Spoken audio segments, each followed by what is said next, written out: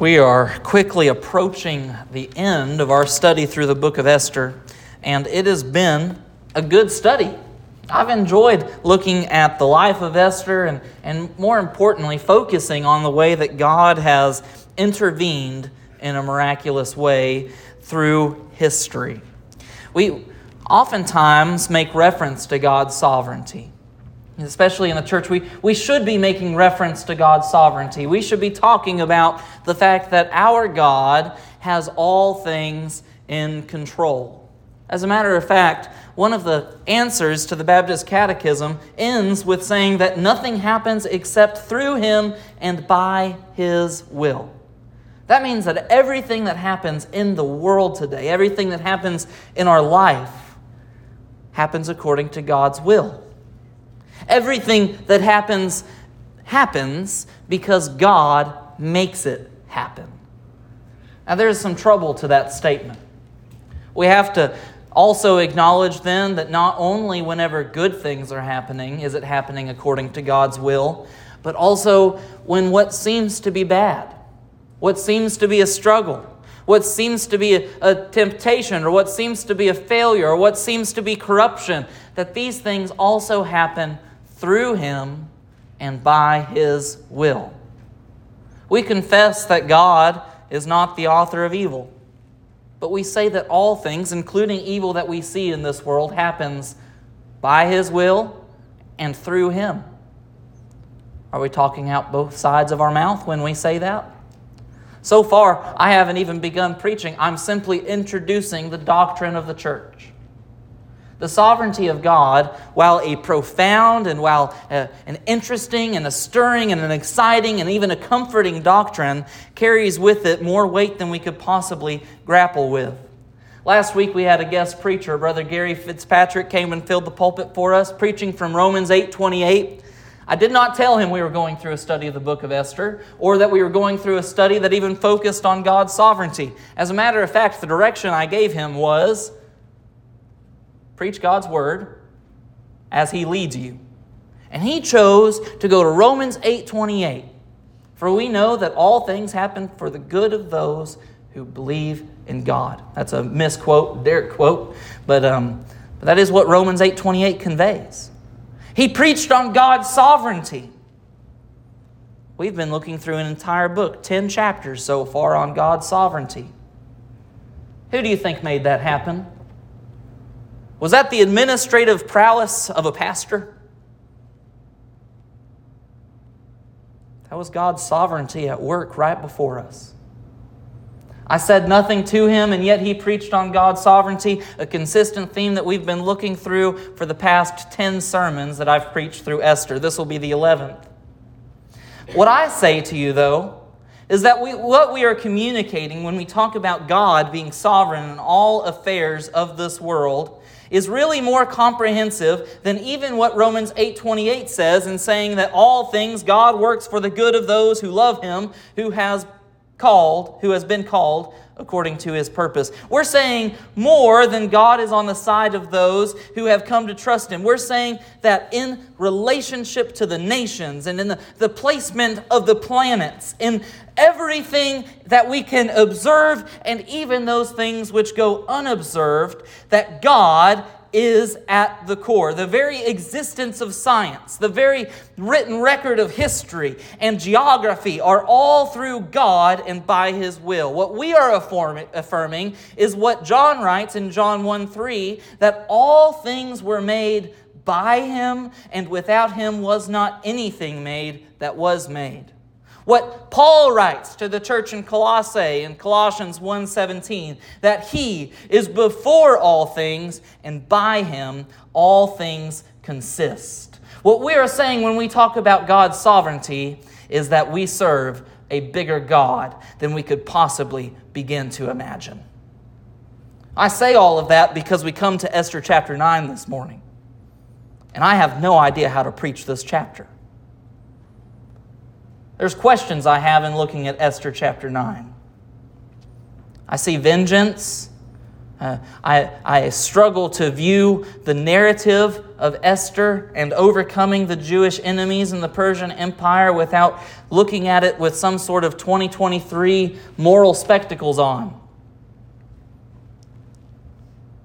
My great concern as your pastor is that even though we admit that God is sovereign, even though we think biblically, even though we can tolerate explanations of how big God is in light of wickedness in this world, is that we still continue to live our lives as if they have no purpose.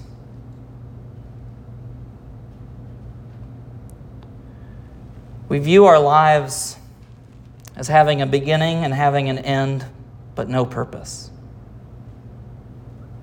We see the events that have conglomerated to make us who we are as nothing but a hodgepodge canvas of our life with no relation to themselves except for the fact that they all happened to us.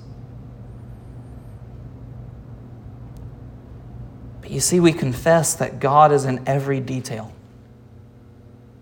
We believe that the Bible teaches that everything that happens in this world is according to God's will. You want to talk about incongruities in the way that we think, the way that we act, and the way that we believe. Believe in a sovereign God and think your life purposeless. I can think of nothing more incongruent. This God did not design you without purpose, but He has designed you with a great purpose. We must ask, even in beginning to look at the book of Esther, not to insert ourselves into the book, but to understand what it says about our lives today. With that said, let us begin reading in Esther chapter 9. We won't finish the whole chapter, but we will go more than halfway to verse 19. Father in heaven, I pray that you'd be with us this morning as we turn to your word. Help us to understand it, to exhort us, and to encourage us. Help your word to be alive in us as we respond to it and know how to live it out in our lives. Help us to be a people of such sincerity and integrity that what we believe and what we confess is seen in the way that we act and the way that we behave. God, if we believe that sinners will not come to know you unless a messenger of the gospel brings your truth to them, let us be a people that act and behave as though we were those called messengers. God, if we believe that you are sovereign, let us rejoice. Let us rejoice in everything that happens in our life because we know that it has happened according to your will. Father, give us understanding as we turn to your word this morning. Help us to know what we should do from here. In Jesus' name we pray, amen. The Bible says, now in the 12th month, which is the month of Adar, on the 13th day of the same, when the king's command and edict were about to be carried out, on the very day when the enemies of the Jews hoped to gain mastery over them, the reverse occurred.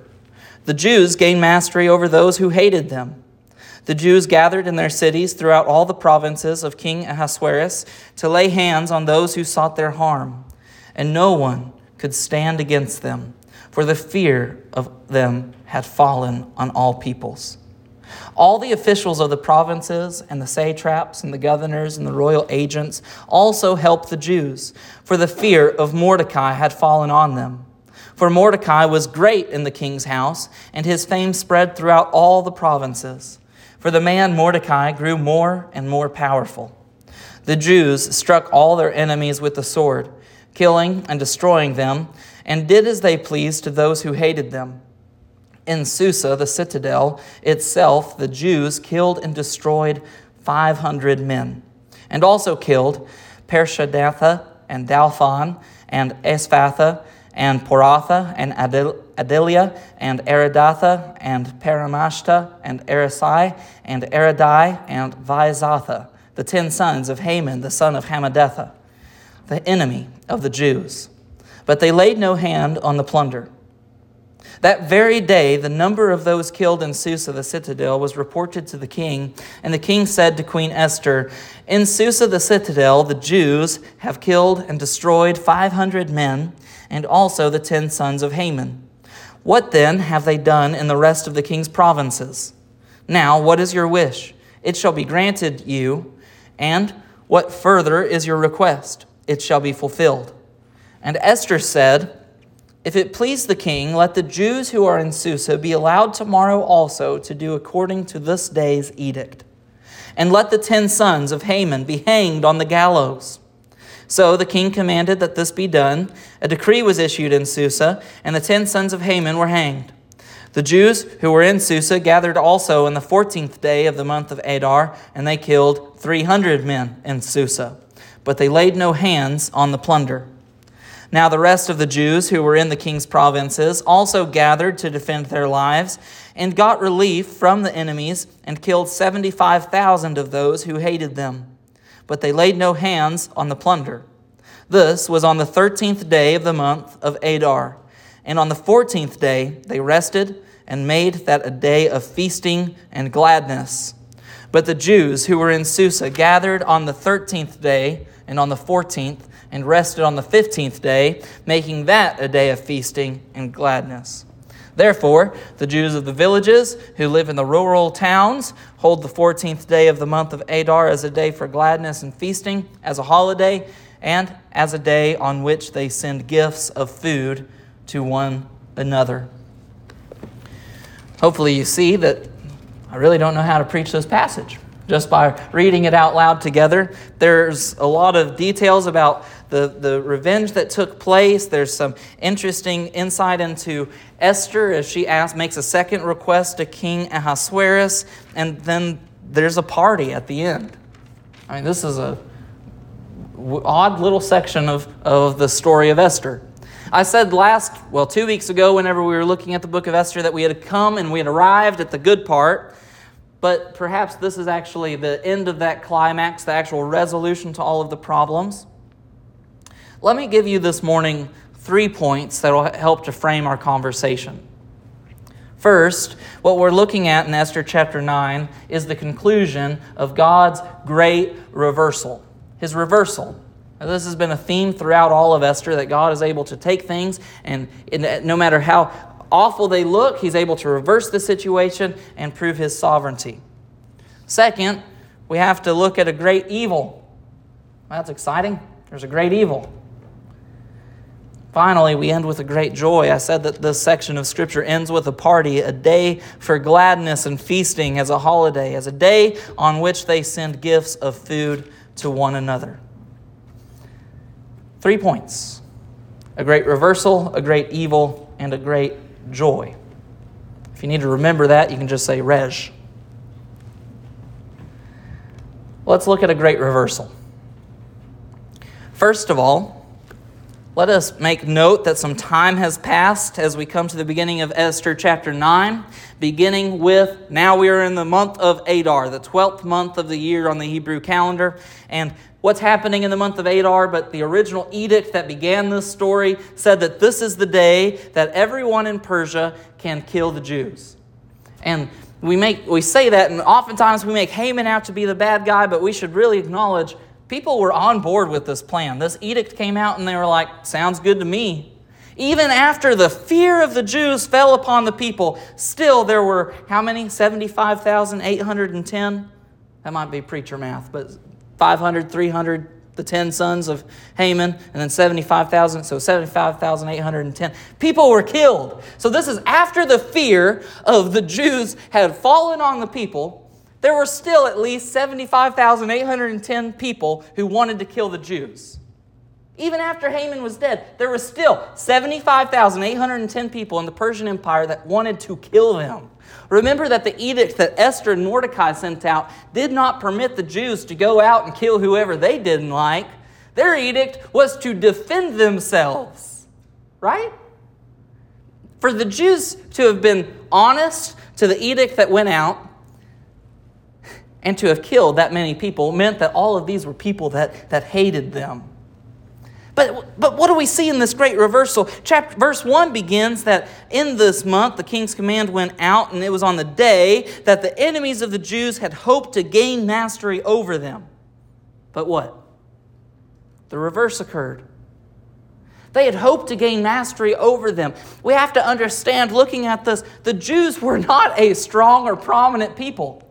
As a matter of fact, they are in the Persian Empire by conscription, right? Did they choose to be here? Did they immigrate here? No. Come on, think back. Think back. In biblical history, the Jews were in Jerusalem, the Babylonians conquered them, the Persians conquered Babylon, and the Jews are still in Persia. King Ahasuerus, or King Xerxes, as he's more commonly known in history, they are in a particular place in a particular time, not by choice. They didn't immigrate to the Persian Empire. They were here by conscription because they were slaves. They were imprisoned. They were inherited loot for the Persians when they conquered Babylon. They weren't a prominent people. They didn't have a place in high society. They didn't have influence. They didn't have, not only is it a monarchy, but if there was any influence to be gained, and there normally is even in monarchies, they did not have any rights. We've already seen God's reversal beginning in taking Queen Esther and taking her from a lowly Jew and making her queen of the Persian Empire. We've seen this reversal take place in Mordecai, who was weeping at the gates of the temple in sackcloth, to being paraded through the citadel with royal robes on a horse that the king himself had rode on. We see this great reversal that even though the Jews were the underdogs, the reverse occurred, says verse 2. Verse 1 still. The Jews gained mastery over those who hated them. The Jews gathered in cities throughout the provinces, and they laid hands on those who sought their harm. No one could stand against them. Here's the great reversal. Even though they were the underdog, there was no one that could stand against the Jews. Why? Because fear had fallen on the people. I see that verb fallen, and I almost have to pause and ask myself, now it's not in the text, but stick with me. If it fell from somewhere, where did it fall from? It fell from God, working through His sovereignty in the hearts of the people of Persia to put fear in their hearts. It used to be in day and time, if you read old books or read from old dead fellas, which I enjoy. I like my dead friends more than my living friends a lot of times. But if you read from old dead fellas, what you will find is that there was a time not too long ago in the culture that we live in where people feared God-fearing people. There was a time not long ago when Christians were respected for being Christians even by those who weren't Christians. There was a time not long ago, perhaps even in some of you, my older friends, you can remember this in your childhood, when the church was respected because it was a place where God's people met. I'm not saying necessarily I want to go back to that cultural, moral righteousness, whatever it is, but I certainly would like it if people would quit pooping outside of the church. That would be a nice start. You didn't know about that? That's not a ridiculous story. That really happened here.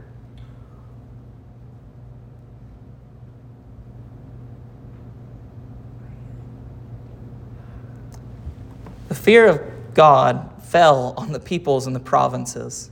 We read in chapter 8 that even to the extent that some of these people, because of fear of the Jews, if you look at chapter 8, verse 17, many from the peoples of the country declared themselves Jews, for fear of the Jews had fallen on them. The fear of God fell on these people, and He is totally in control, even working in His sovereignty through the hearts of those who didn't even believe in Him because they saw the blessing of God before them. There's more explanation given in verse 3 as we look at the fact that the officials of the provinces, the satraps, the governors, all these royal agents, these people of prominence who did have influence in the land, saw Mordecai rising to position and power and saw him as a Jew and recognized that God was on his side. Even Haman's own wife, whenever she saw that Haman was starting to lose interest, she said, if the Jews who you've done this to, if God is on their side, you will surely fall before them. The people see this. They see God's blessing on God's people. These royal officials, all of these people feared Mordecai, and they had, what did they do in verse 4? Because he was great in their house, he grew more and more powerful. They supported the Jews. Now these satraps, these governors, all of these officials supported their Jews as they sought to defend themselves. The Jews, verse 5, struck their enemies with the sword, killing, destroying, and did as they pleased to those who hated them. On the first day in Susa, basically the capital city of the Persian Empire, the citadel, they killed 500 men. In the regions beyond them, they killed 75,000 men. Look at the reversal that takes place. For all of this to happen, the day that the Jews would die became the day that the Jews were preserved. It looked as if the odds were against them, but they gained mastery over those who were their enemies. No one feared the Jews, but the fear of God had fallen on all peoples. The elite were in support of Haman, and now they were in support of Mordecai. All the Jews were being killed and removed from the earth, but in a reversal, Haman's 10 sons were killed and hung on the gallows. By the way, that list, when I was reading that, I heard everyone kind of breathe in and then breathe out as I finished that list. I know it's difficult to pronounce, but there's a reason these 10 names are listed out here. This is the progeny of Haman. His goal in sending out this first edict was to eradicate the Jews, not just from the Persian Empire, but from the world. He hated them so much he wanted them completely gone. We mentioned this on an evening night service because it's easier to discuss some of these things with a smaller crowd. But Haman's father, Hammedatha, is a descendant, and it gives us an insight that he was an Amalekite. Going back to 1 Samuel, the people of Israel were given a command to annihilate the Amalekites whenever they took the promised land. But Saul, King Saul, failed. First of all, he kept the king alive. Second of all, he looted the plunder. 2 things God told him not to do. He said, kill everyone. He kept one alive. He said, don't loot them. And then he looted the plunder anyway. And the Amalekites have been a thorn in Israel's flesh ever since then. They've been attacking them ever since then. There's been these kinds of problems throughout history. And now we kind of see it on a grand scale between Haman and the Jewish people through the narrative of Esther. We see the great reversal. The people of Israel originally failed in 1 Samuel to keep God's command. But look at it carried out perfectly here in Esther. All 10 sons of Haman are killed. While Haman meant that all the Jews would be removed from the earth, it turned out that all of his progeny were removed from the earth. I mentioned that there is a small issue of justice in looking at this, especially as we look at a verse. I didn't put it in my notes and I can't find it, where it says that the Jews did as they pleased.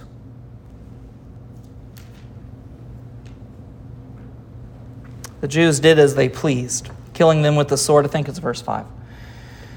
Verse 5. And did as they pleased to those who hated them. There's a question of justice, I think, here. I grew up with all of my teachers in school telling me that 2 wrongs don't make a right. I grew up my parents, when they grew up, if somebody hit you on the playground and you hit them back, the person that hit you got in trouble, but you didn't get in trouble. When I was going to school, that changed. And so when I was growing up, if somebody hit you on the playground and you hit them back, you both got in trouble. And I don't know what it is now. You probably get expelled from school for even balling a fist, I think.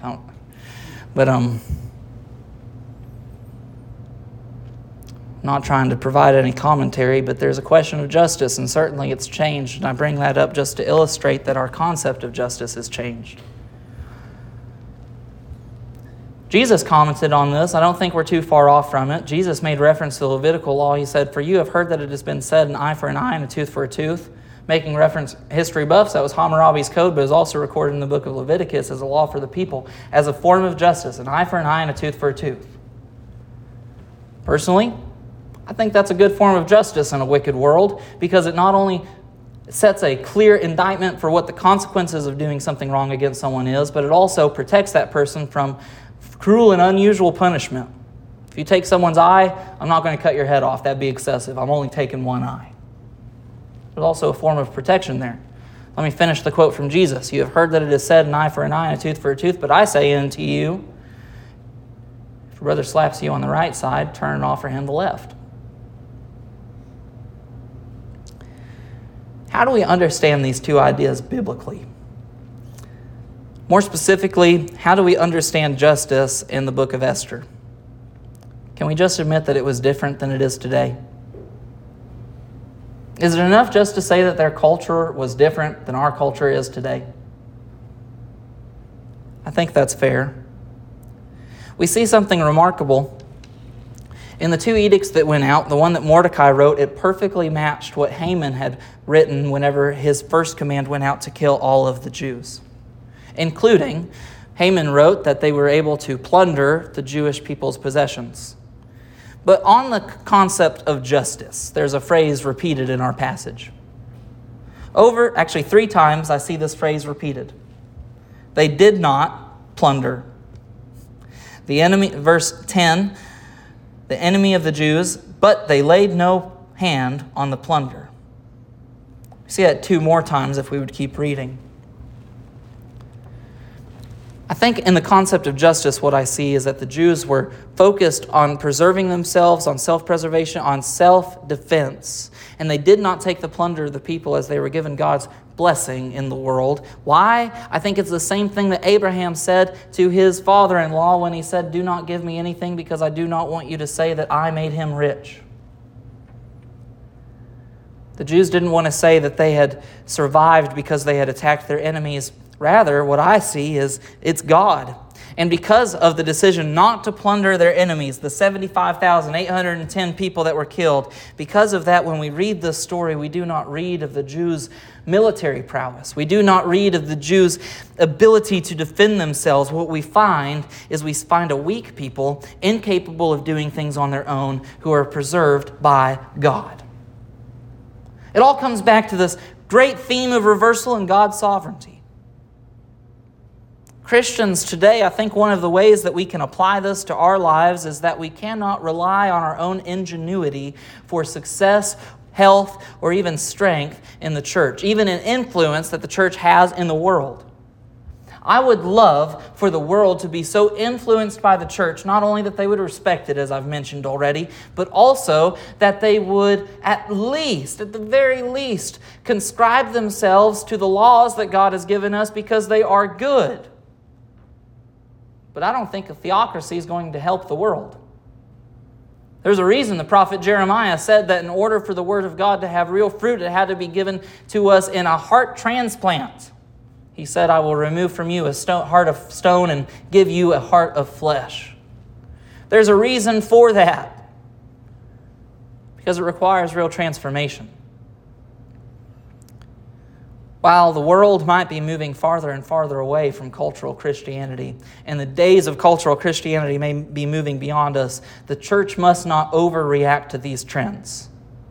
In order for the church to be successful, we cannot, what we often do and what we often read about and the schemes that I often see are churches that want to pick up the newest and latest book on marketing schemes so that they can find out how to make themselves more attractional.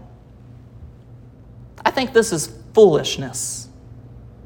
I don't think there's anything wrong with having a Facebook event whenever you're holding something. I don't think there's anything wrong with having a flyer to share with your friends what's going on at your church. But what I do think is when we think that that is the replacement for personal evangelism. I think the church has been doing just fine for 2,000 years at calling people who are actually called by God. You know what I think happens when we put too much attention on attracting the world to us? We end up attracting a bunch of goats rather than God's sheep. That's tough work for a pastor. I heard sheep are pretty pliable and pretty stubborn, but I would much rather work with a bunch of sheep than a bunch of goats. I haven't spent that much time on the farm, but the time that I have spent, I would rather spend time with sheep than goats. What happens when we become so focused on doing things our way, or with the ingenuity that is inside of us, or with our own skills and our own strengths and our own abilities? By the way, some people say it's a spiritual gift. If it's not coming from God, it's not a spiritual gift. You might be good at administration, but if it's not coming from God, that just means you're good at administration. That's not a spiritual gift. You might be good at encouraging people, but if it's not coming from God, that's not a spiritual gift. You're just telling people what to do. You might be good at preaching God's word, but if it's not coming from God, that's not a spiritual gift. I'm worried I've jumped down too many rabbit holes and I've lost you all. Let me try to refocus.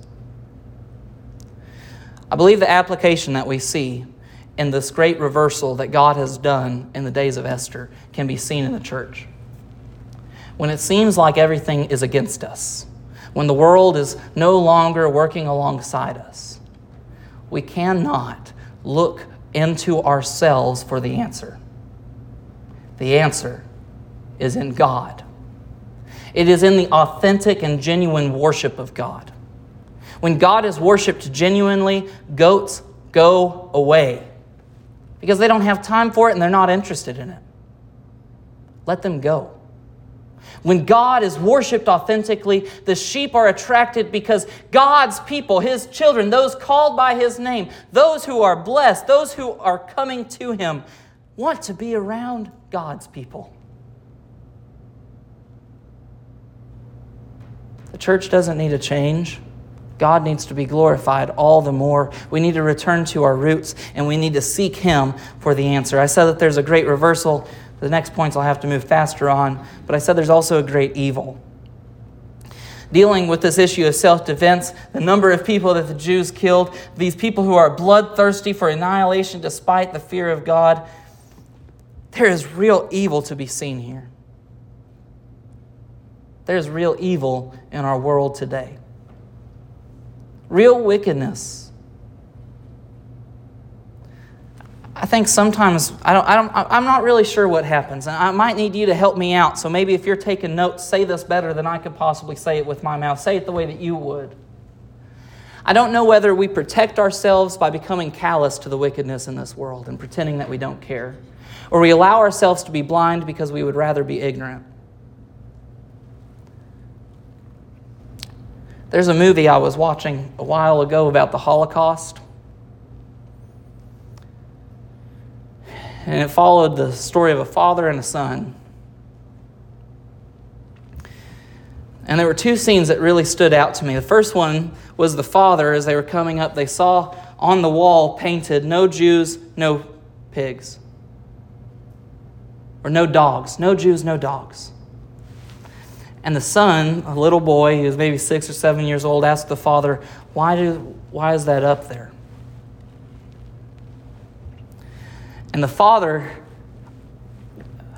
these stories are so much harder to think about as a father, aren't they? What do you say as a dad to your son when he asks you that?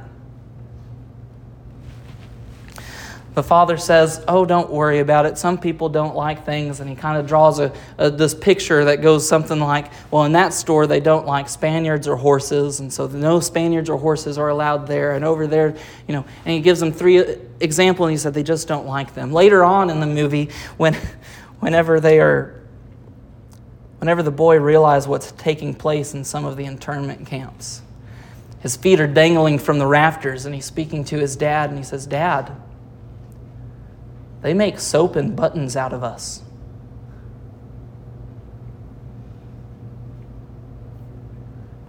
How easy is it to not think about how evil the world actually is?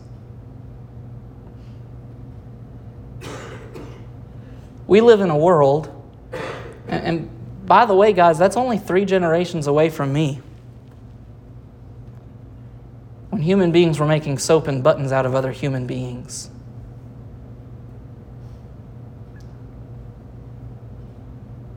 Racism still exists in our world today.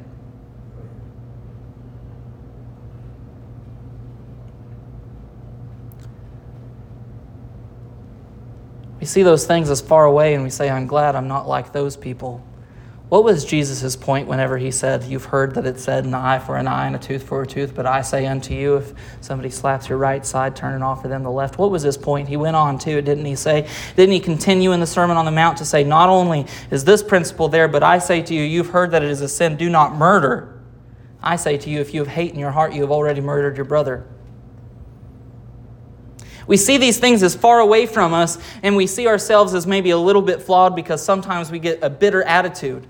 And we fail to face the fact that the wickedness that exists in this world is inside of man's heart, inside of the flesh. It already is in us. There is real evil that we must come to confront. Thank God for the theme of reversal through this, because that is the only way that we have true joy.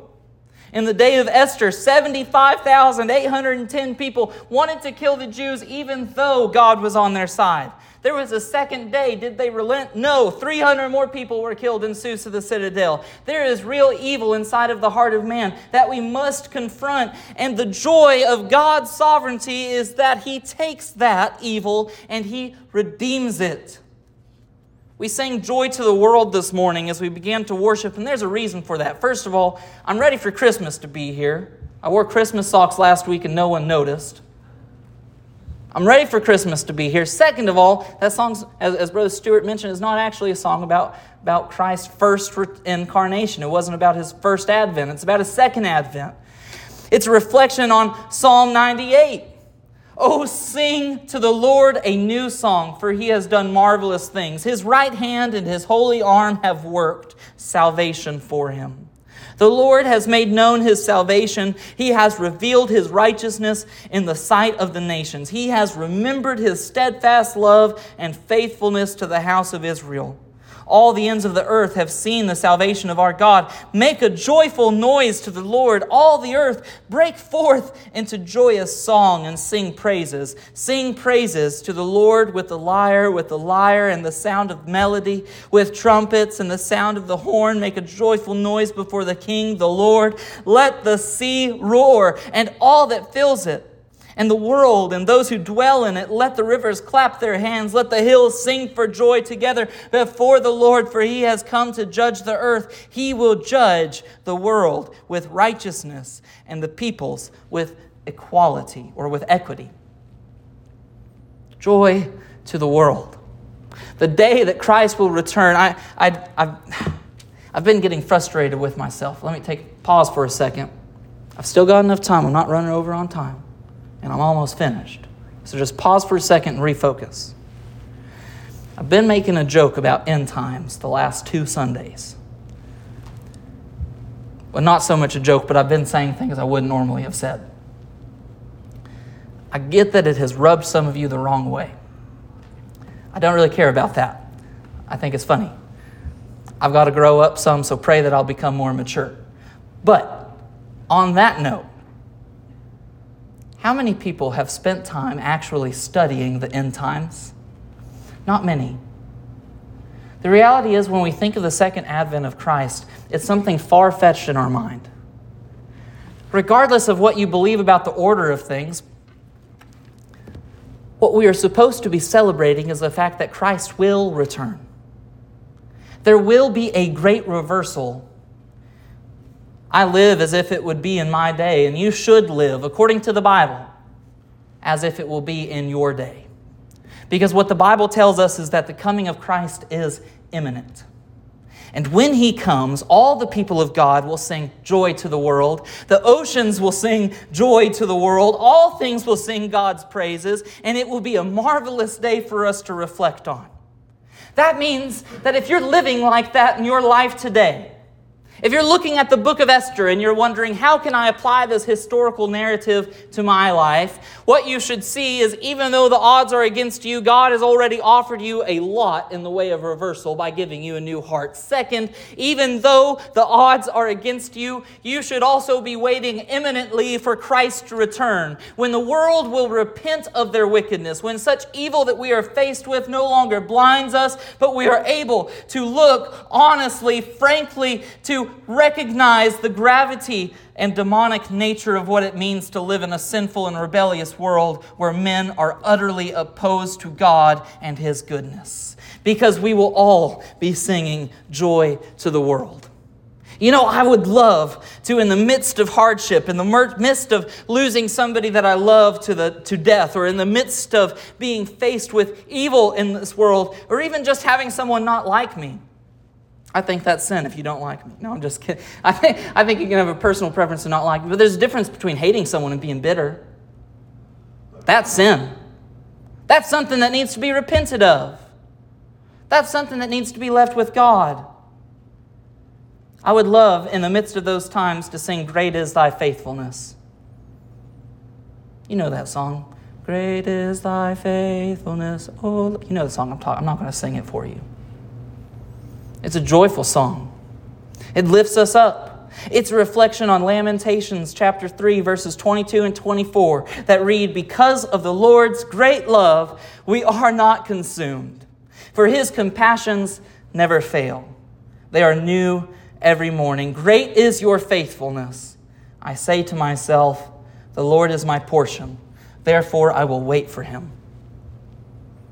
But did you know before verses 22 came verse 17? Do you know what the author of Lamentations is writing about in Lamentations chapter 3? He has broken my teeth with gravel. He has trampled me in the dust. I have been deprived of peace. I have forgotten what prosperity is. So I say, my splendor is gone, and all that I had hoped for from the Lord.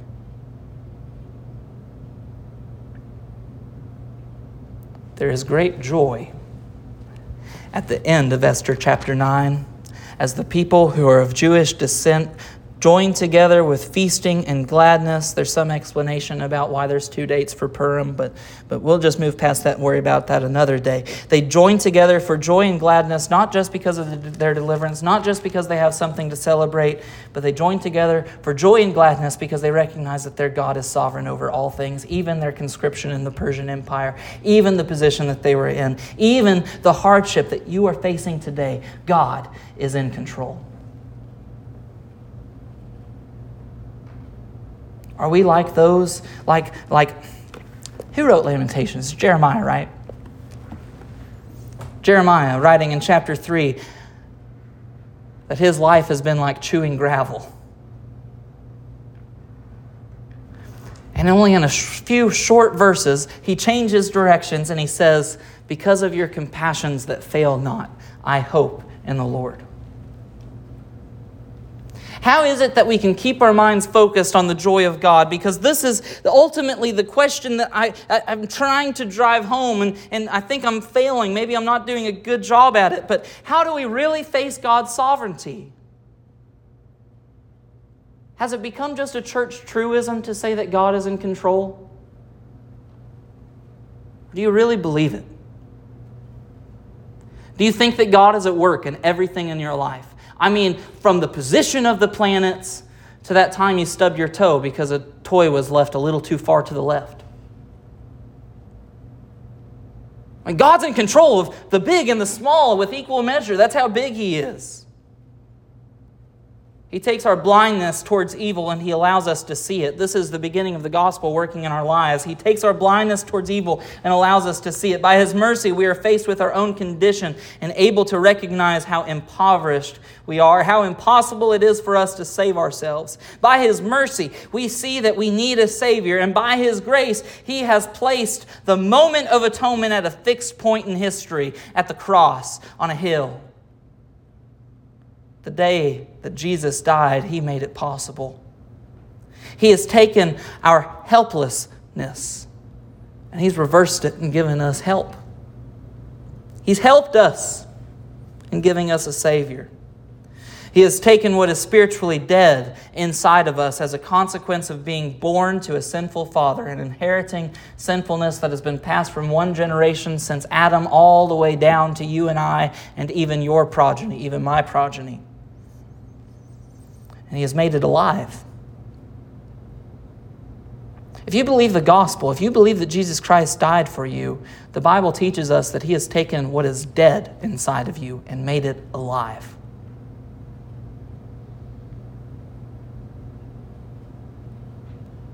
He has taken our enemy, who once held us in bondage to sin, and He has given us over to a new nature. You know the real story of the gospel?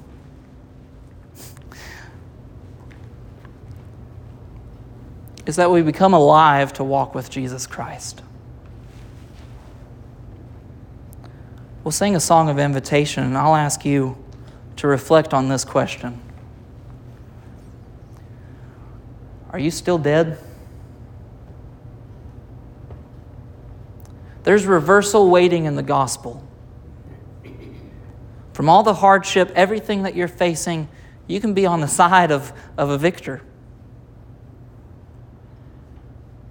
The only hard news is there's nothing you can do to choose to be on His side. He works in His sovereignty in your heart, giving you the ability to understand that you need Him. I believe that if this morning you understand what I'm saying about you needing a Savior, I believe this morning that is the Spirit of God at work, regenerating your heart, beginning to put life inside of you. And God is waiting for you to make a confession, a proclamation. God wants you to say, not only do I believe that, but I am born again. I'm a child of God. I am new. I may not be perfect this very moment, but He's working in me, and He'll be faithful to continue working in me. Just as He was faithful in the day of Esther, He'll be faithful all the days of my life. That's my prayer for you this morning. Would you reflect on that? Father in heaven, thank you so much for your word. Father, thank you for answering our prayer, giving us understanding and insight. Lord, help us now as we respond and as we reflect. God, I pray that if there are any who have never made a public proclamation of their faith in you, Lord, that they would do so. I know how easy it is, God, to walk as a quote-unquote Christian and to have never had made that profession before. Help us to rejoice, God, in your church, that we would celebrate new life that is coming. New life that is coming as a consequence of your divine and sovereign work. Move in us, Lord, as we sing this song. In Jesus' name we pray. Amen. Would you stand as we sing?